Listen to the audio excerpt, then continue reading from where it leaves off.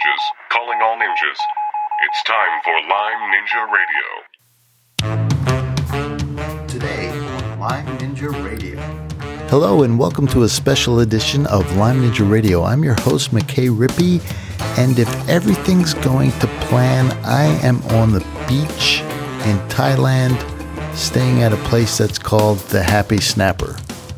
Yep, you can look it up. Go ahead, Google it. It really exists. They really named it the Happy Snapper.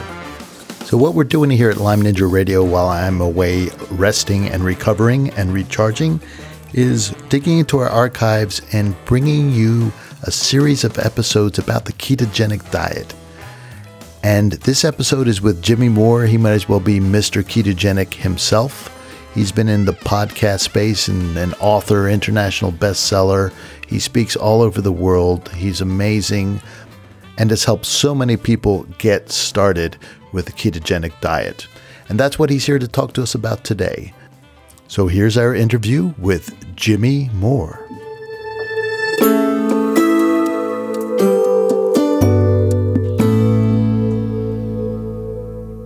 Jimmy, welcome to Lyme Ninja Radio. Hey, what's up, man? It is such a pleasure to talk with you. I don't know if my listeners are as familiar with you as I am, but you've got books out there, you've got web pages out there, you've got thousands of podcast episodes. Why don't you just give people a brief elevator intro to what you've got and what you've been doing? Yeah, you've been following my work since the very beginning, so you know kind of the evolution over the years, how this has gone about. So yeah, back in 2004, I weighed 410 pounds, was really in bad shape in my weight and health. And I was so desperately wanting something that would work, and everything that I had ever tried before then was always predicated on what we thought was the prudent way to get healthy. And that was a low fat, healthy whole grains, exercise till you drop type of routine. And unfortunately, I had been successful at losing weight doing those things, but I had never been successful at getting healthy doing those things. And yet I always went back to it. Why do we do that to ourselves when we know something isn't working and yet we keep trying it? Partly because the culture tells us that's what you got to do. So it was in the fall of 2003 when I had a few events happening in my life. I got into my car and started ripping pants, and those big and tall pants are not cheap, so that wasn't fun. And then, I was a substitute teacher at the time, and this little kid was calling me fat in front of the class, and I'm going, okay, there's something going on here. Right. That it kind of woke me up a little bit, that I really needed to do something different. Well, it just was so fortuitous that my mother-in-law bought me a diet book for Christmas that year. Yes, mother-in-laws do that to their son-in-laws that are big and buy them diet books. So I got Dr. Atkins' New Diet Revolution for Christmas that year. She had actually read it. I just found out this story like last year that she had read it. She thought it was a really cool idea. She and her husband, my now father-in-law, tried it and loved it. And so they're like, we think Jimmy might like this too. So I read that book between Christmas and New Year's and thought, this guy is whacked out of his mind. How do you eat more fat and not gain weight and not get heart disease? This guy's a cardiologist telling people to do this. How do you cut your carbs and have any energy? I just didn't understand any of it. And yet I kept reading, I kept studying, I kept learning. And I realized, this is something I've never done before. I've seen success losing weight, but it's never stayed off because I was always hungry. And this diet seems to be an anti-hunger type of diet that lets you eat foods that, quite frankly, are off of the diet menu for most people. And so I was like, okay, well, let's give this a whirl. January 1st, 2004, went on the Atkins diet. And yes, I did it by the book, not just bacon, egg, and cheese all day. And within the first month, I was able to lose 30 pounds. Month number 2, I lost another 40 pounds. At the end of 100 days, 100 pounds had gone. And it was at that point that I realized, there's something to this. But the thing that was biggest for me was it was so easy. I was not hungry. I was not really having major cravings. People say, well, I can never give up bread and sugar. You go without it for a period of time and you kind of make that transition over. you don't miss those things. You really don't. And that's kind of a misconception a lot of people have about a low carb or a ketogenic diet is they think, well, I could never live without, and you fill in the blank what the X is. And so I found that's just not true. So anyway, at the end of that year, I was able to lose 180 total pounds off my body. And I got contacted by the Atkins company, and they were like, hey, we heard you lost a little bit of weight on our diet. I'm like, yeah, just a little. And so they featured my story on the front of their website. And I started getting all these emails from people around the world. How'd you do it? How'd you do it? How'd you do it? I'm like, well, you people leave me alone. So I started a blog in April of 2005 called Living La Vida Low Carb, and self-published a couple of books over the next few years. A year after the blog came out, this guy contacted me and said, if you talk half as good as you write, you need to be a podcaster. Now, this was 2006. Rob Wolf's podcast wasn't even out then. Sean Croxton wasn't podcast. None of the people that you now know have been around for a while were podcasting. Dave Asprey wasn't around.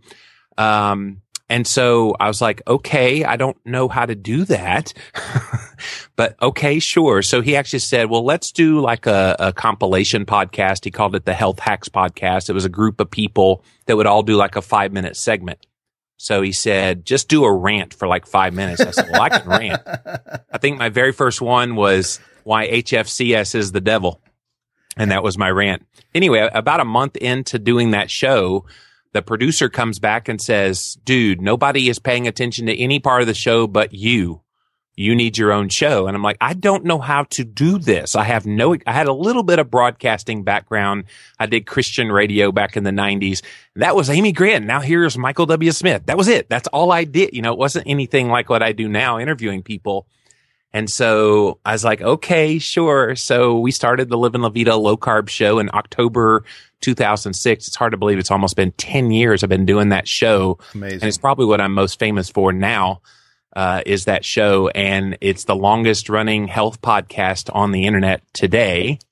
And I've been dumb enough to start 3 other podcasts, 2 of them which are still alive today. Ask the Low Carb Experts is the defunct one, but Low Carb Conversations and Keto Talk are my other 2 podcasts. And then 2012 rolled around, and this publisher said, hey, you want to write some books for us? I'm like, yeah. So they said, hey, what do you want to write about? So I was like, ketosis. That was the first thing out of my mouth. I want to talk about ketogenic diets. Oh, that's too niche of a subject. Nobody will care about that. You're just ahead of your time. And they were like, oh, we just don't think there's going to be a big market. What else you got? I'm like, really? I was right in the midst of testing ketosis at the time on myself. I was like, guys, this is going to be big. They didn't believe me. So they said, what else you got? And I said, well, I always want to talk about the cholesterol. Yes, cholesterol. Do the cholesterol. So I wrote Cholesterol Clarity in 2013. It came out. And then after that one came out, I said, can I please write the keto book now? So then a year later, I released Keto Clarity, and in 1 week, Keto Clarity sold more copies, or as many copies in 1 week as Cholesterol Clarity did the whole first year it was out. Wow. And they quickly became big fans of ketogenic diets. That's amazing. And I've since released a ketogenic cookbook, which became an international best-selling book with Maria Emmerich. Yep.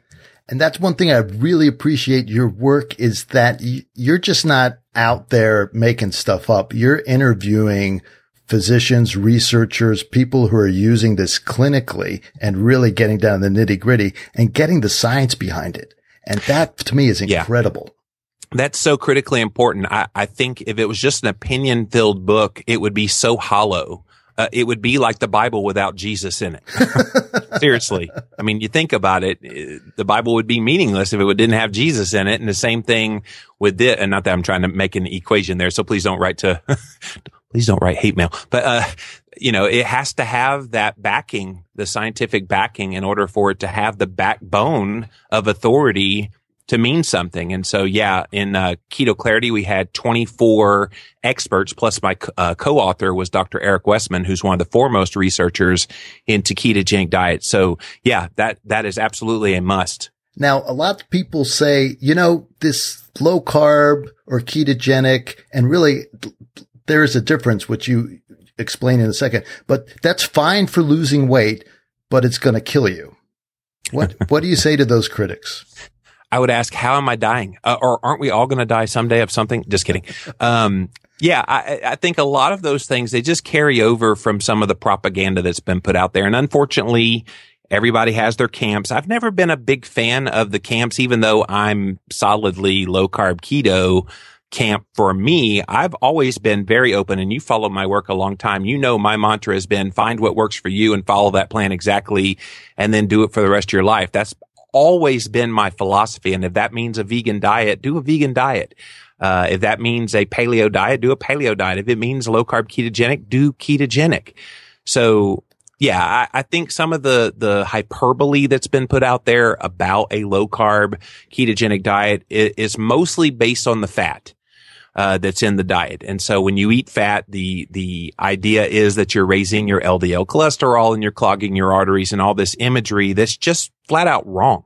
There's never been any science that shows that eating saturated fat within the context of a low carbohydrate intake does anything but make your lipid profile better. As we talked about in cholesterol clarity, your triglycerides, which is a key blood fat that you want lower in the body, it drops like a rock when you cut the carbs and you eat more fat.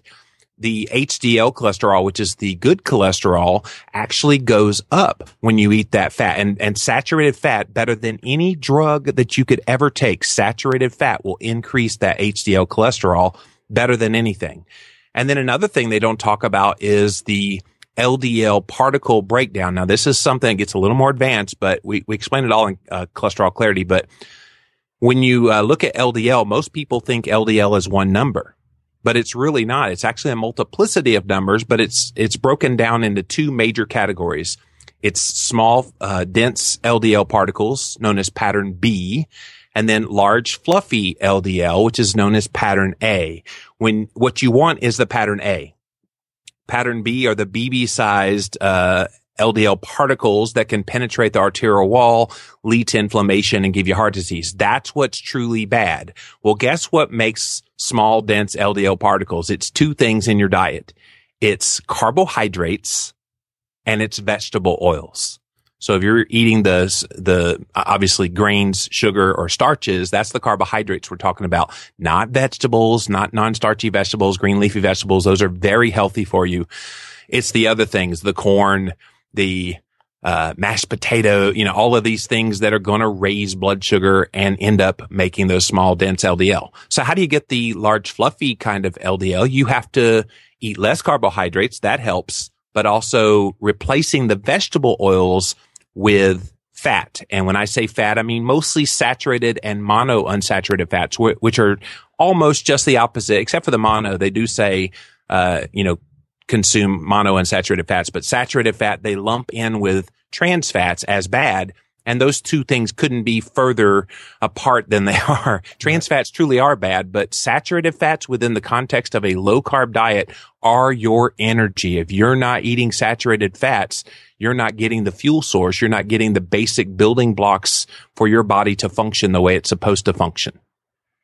Now, in the Lyme world, there are a couple rock stars who actually cross over. Tim Ferriss is one, and Dave Asprey. They both had Lyme disease, and they both talked about ketogenic diets, and they both have their own versions of diets out there. And I know people try those diets and then complain that they don't work. And do you have any insight as to why that is? Why do people fail trying to go ketogenic and they say, oh, this didn't work for me, I feel terrible?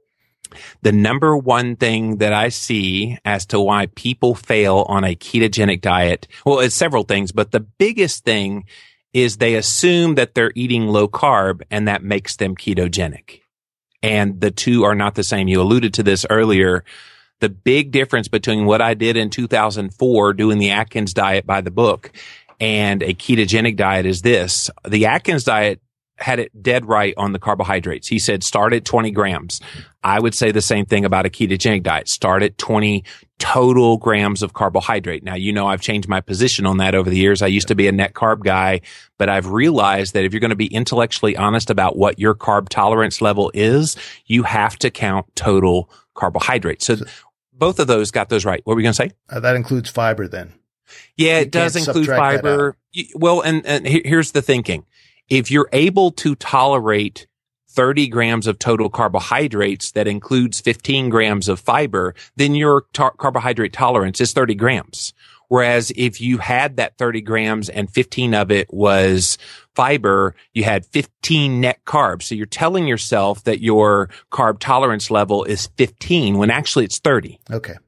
So that's why I say total is the only way to be intellectually honest about that, because the fiber, while it does raise your blood sugar a lot slower, it still raises blood sugar. And I've actually spoken with quite a few people about this. Jackie Eberstein, who used to work with Dr. Atkins in his clinic, she's a registered nurse and worked with him for 30 years. She saw some of her patients come in eating just green leafy vegetables, and they had a blood sugar spike from that. Wow. So it can happen. It's not a gimme. It's not a freebie. I think a lot of people say, well, just eat all the vegetables you want. And yes, vegetables are important, but not to an unlimited degree. And I think that's where a lot of people get into trouble, is thinking, well, I'm being low carb. I'm eating net carbs are pretty low, and thinking I should be ketogenic.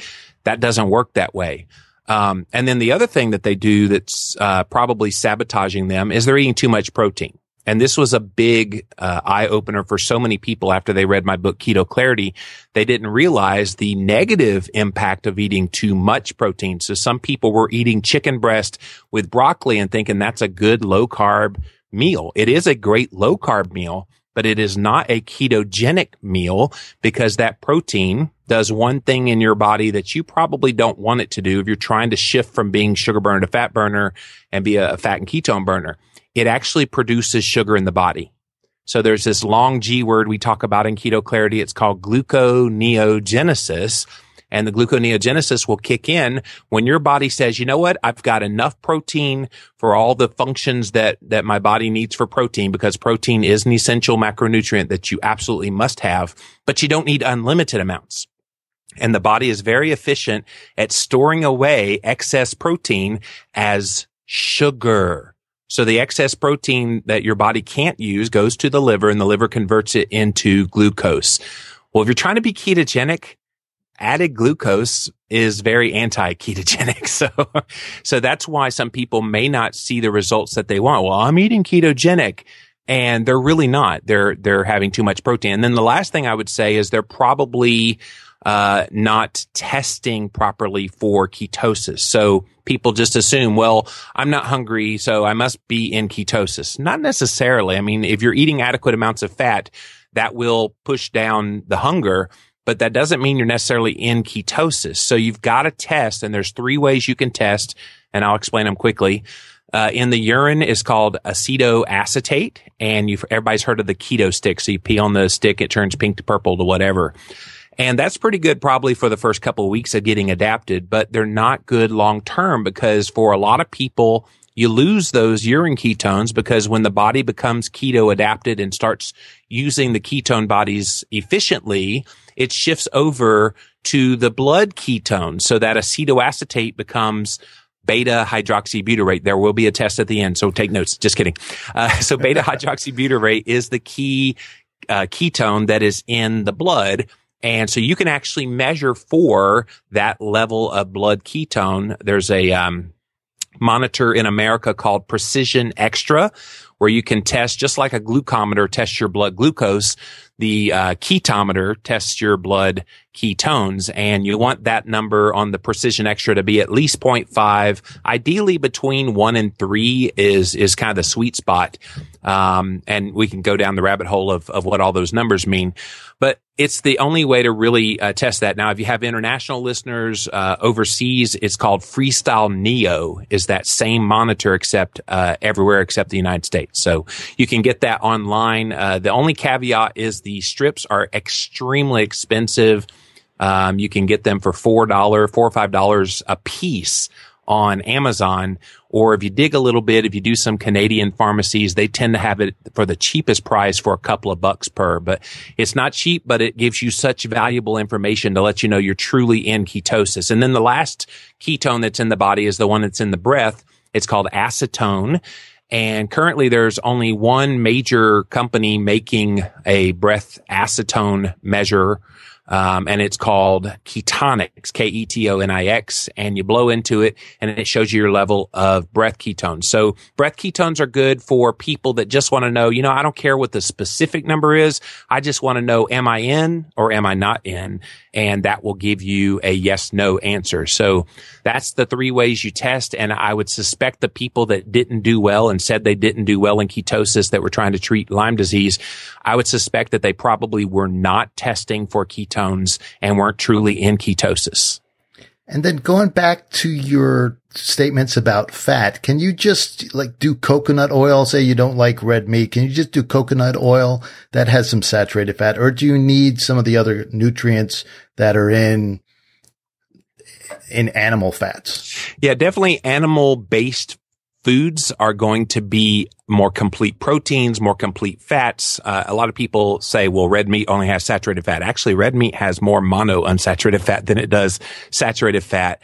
So I think getting a healthy mix of fats is good. Obviously, coconut oil has 90% saturated fat. So it's a good source of saturated fat, but I wouldn't let that be your sole source of fat. Mix the fats around. Get some avocado oil, get some macadamia nut oil, get some lard, get some tallow, get some of the duck fat, some of these old bacon grease, these old fats that we used to always use for flavor. And oh yeah, by the way, they were actually extremely healthy as well. Grandma had it right.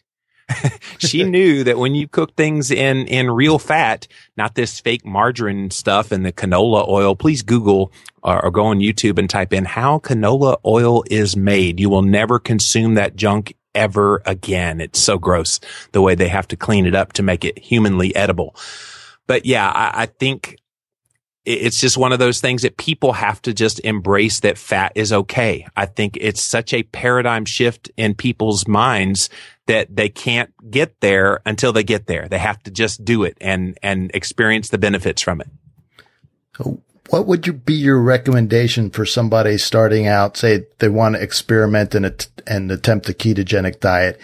How would you go about transitioning, and what resources? Obviously your book is number 1 and your cookbook. How do you do that?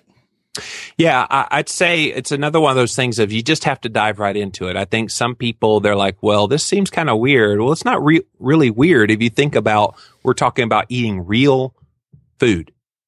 I know it's magical to say, oh my gosh, I'm going to eat real food. What? But you don't need a protein shake? No, you don't need any of that, John. Please, I'm going to make a huge controversial statement right now. Please don't buy the Atkins junk. That stuff is garbage. I know they featured my story 12 years ago on their website, but they are a horrible, horrible company. Do not buy Atkins products. Do not buy those things because they're just loaded with junk. And I actually cornered the marketing manager at a conference. She was on a panel recently, earlier this year.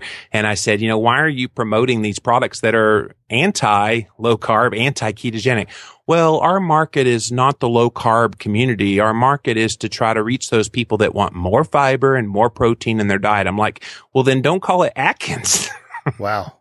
That she admitted that on camera. I actually had my iPhone rolling. So anyway, stay away from Atkins products, but that's an aside. What was the original question? Now you got me fired up. Fired up about Atkins. Give me more about how to transition and how to begin. That's right. You said jump in, but what are the resources? Because like you said, people will make substitutions that they think are okay. And we've been in such a fog for a long time. I mean, I went to my local coffee shop and they have a locally made venison jerky, right? Nice. And there's a caveat here though. Uh-oh. Yeah, exactly. And recently I'd cut my carbs even more. It's like I wasn't happy with what things were going, and I had some brain fog earlier this year, and I'm insulin resistant. I need to keep my carbs low, and I had gotten sloppy, right? So yesterday I get my decaf coffee and my venison jerky, and I take a bite out of it, and I'm thinking to myself, this tastes really sweet. Yep.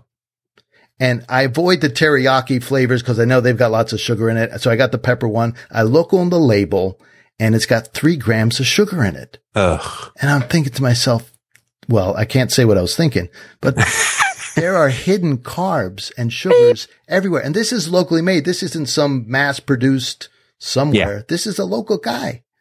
Yeah, they put sugar in everything. And I think that's the key. You're going to have to read labels voraciously. But I'd say if you're just starting off, don't buy foods that have labels. I think that's a good way to start.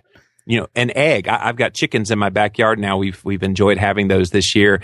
And I can go back there, grab some real eggs and know, hey, God made that perfectly. It's got just the right amount of carbs, protein, and fat to help me be ketogenic. So eggs are a great start.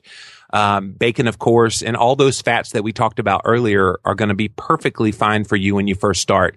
I think the key here is just get going.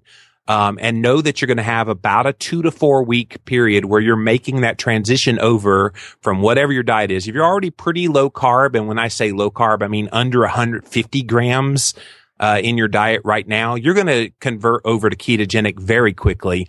I think it took me 4 days from going to from low carb to full on trying ketogenic, 4 days to get in because I was already pretty low carb. The thing I needed to bring down was the protein. So knowing that carbs will stay pretty low, then attack protein next. And the number of grams of protein that I consume, or at least when I started, was 80 grams. I kind of started off there to kind of see how I would do. Actually, I started higher, but I ended up at 80. I think I started at 120 thinking, again, I would need that much.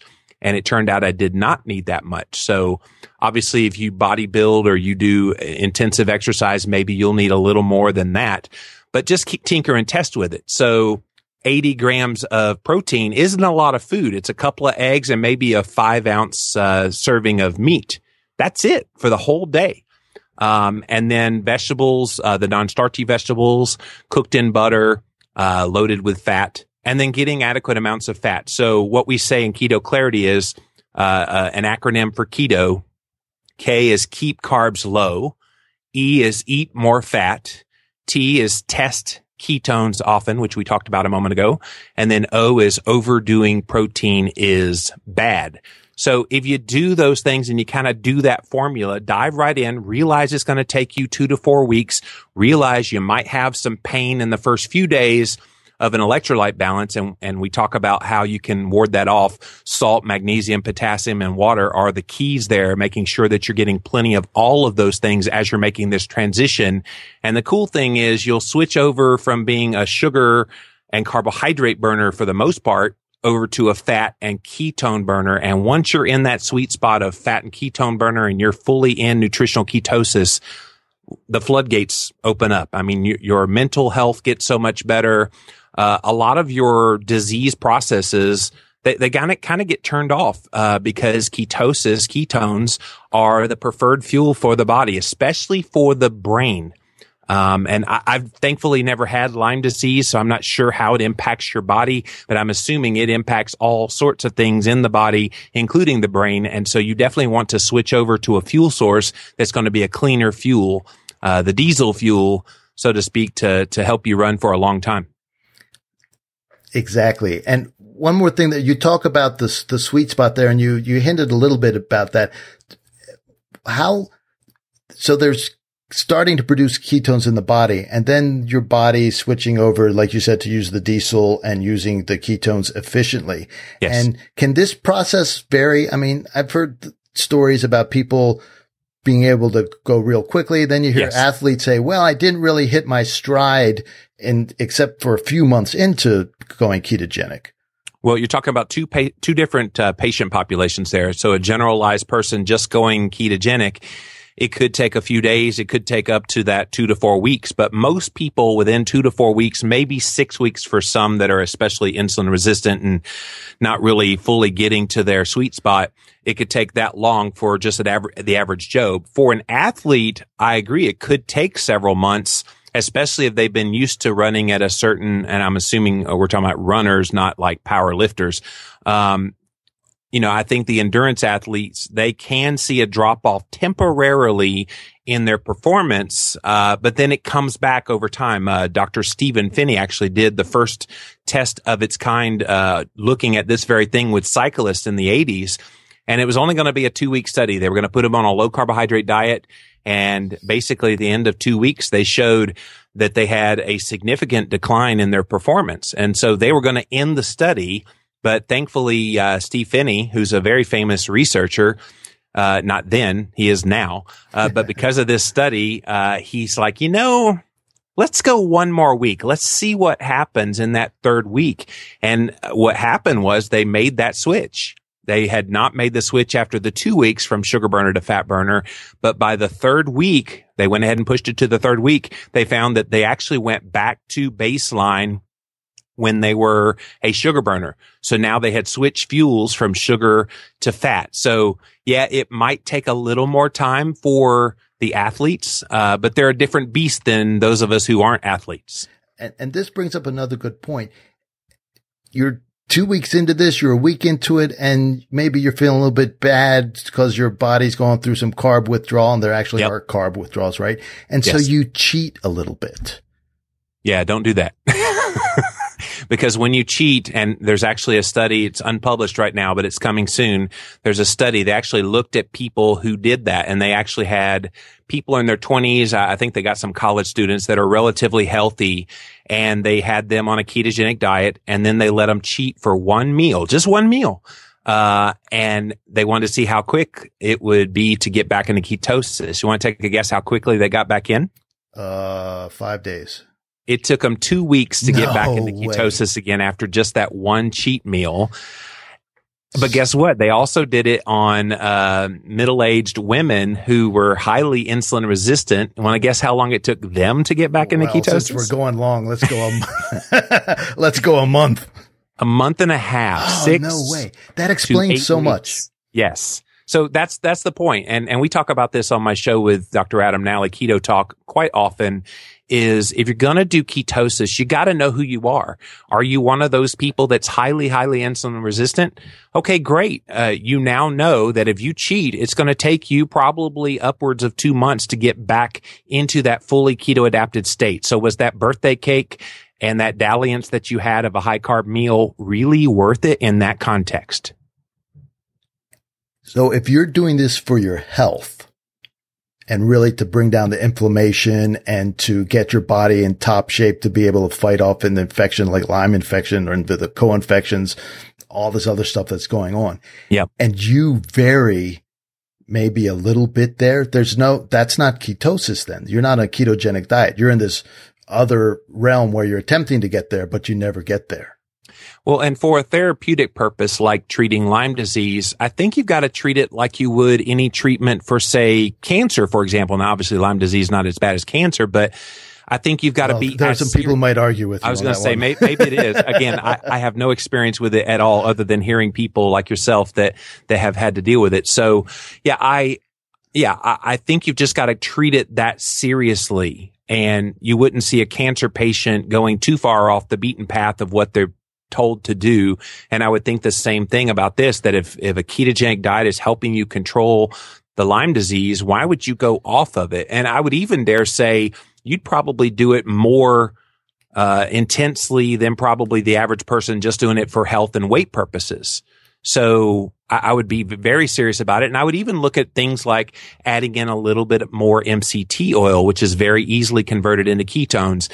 Maybe even adding in some of these exogenous ketone products, the things like the Keto OS that are out there to help you boost your ketones as well. Anything that you can do to kind of get those ketones up there to help you, because it seems like the higher the ketones for someone with a disease like this, the better off you're going to be. Brilliant. I think in our discussion here, you've really illuminated the pitfalls that people get into. They think they're doing keto, but a little, like you said, one little birthday cake could set you back anywhere from 2 weeks to 6 weeks. That's incredible. Yeah. And if you're not testing for your ketones, you don't know. That's think you might be key. In it, right? You're so blind if you don't. Yeah. You have to test. So Jimmy, thank you so much. Are we done already? Sharing your wisdom. Wow, that flew by quick. That's 36 minutes and 17 seconds. Hey, he's got it down to a science. I don't pay attention to the clock that closely on my shows. Well, I want to respect your time because I know you've got about 40 balls in the air. I only have 20, and that's enough. At least 40, yes. Yeah, exactly. I have heard Jimmy Moore's content off and on throughout the years, just eavesdropping in on some of your listening sessions with his podcast. I've tortured you with my podcast. I know.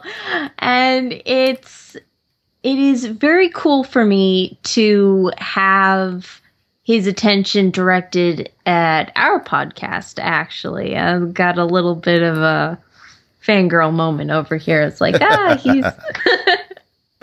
he's talking about Lyme disease, and he's talking about, health and diet rather than just me listening in and having to interpret what he's saying based on his usual message, which is a very effective, diet plan, a weight loss plan, I should say. It's funny. It's how he got started was figuring out how to lose weight, but really he's morphed into a health expert, and really it's all about being healthy. And he's just not pushing fat loss on people. He's really helping people try to be healthy first, and then once you're healthy, the fat can come off, often does.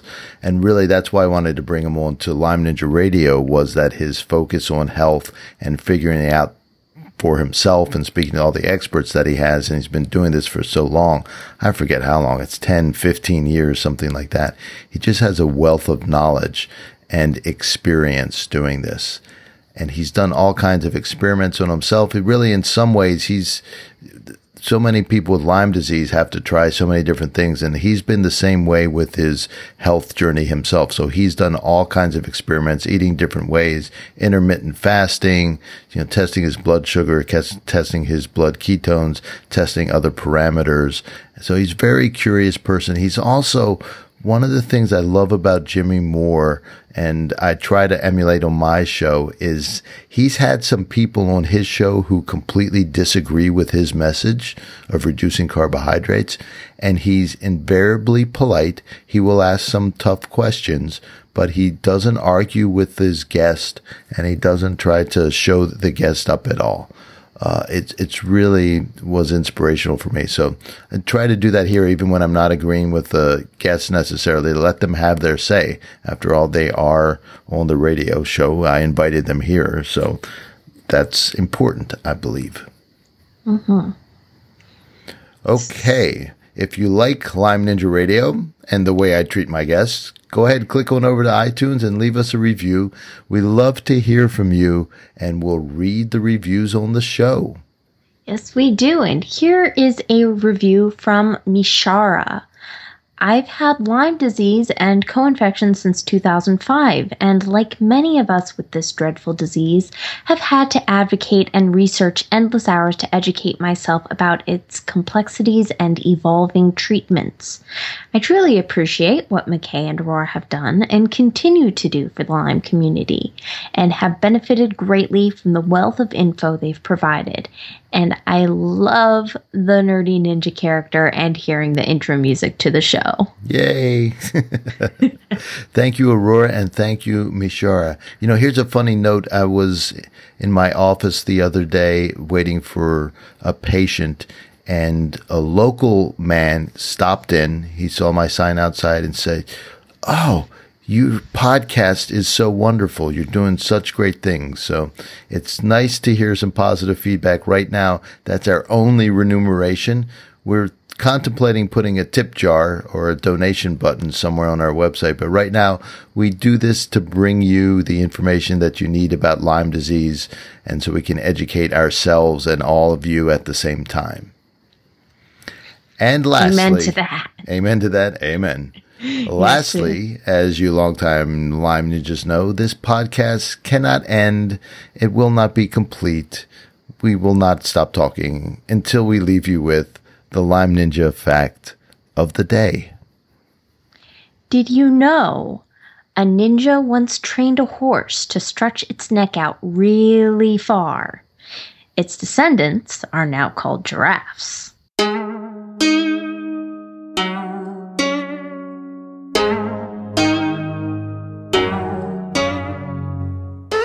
Lyme Ninja Radio is a purely public broadcast and is not intended to be personalized medical advice for any individual's specific situation.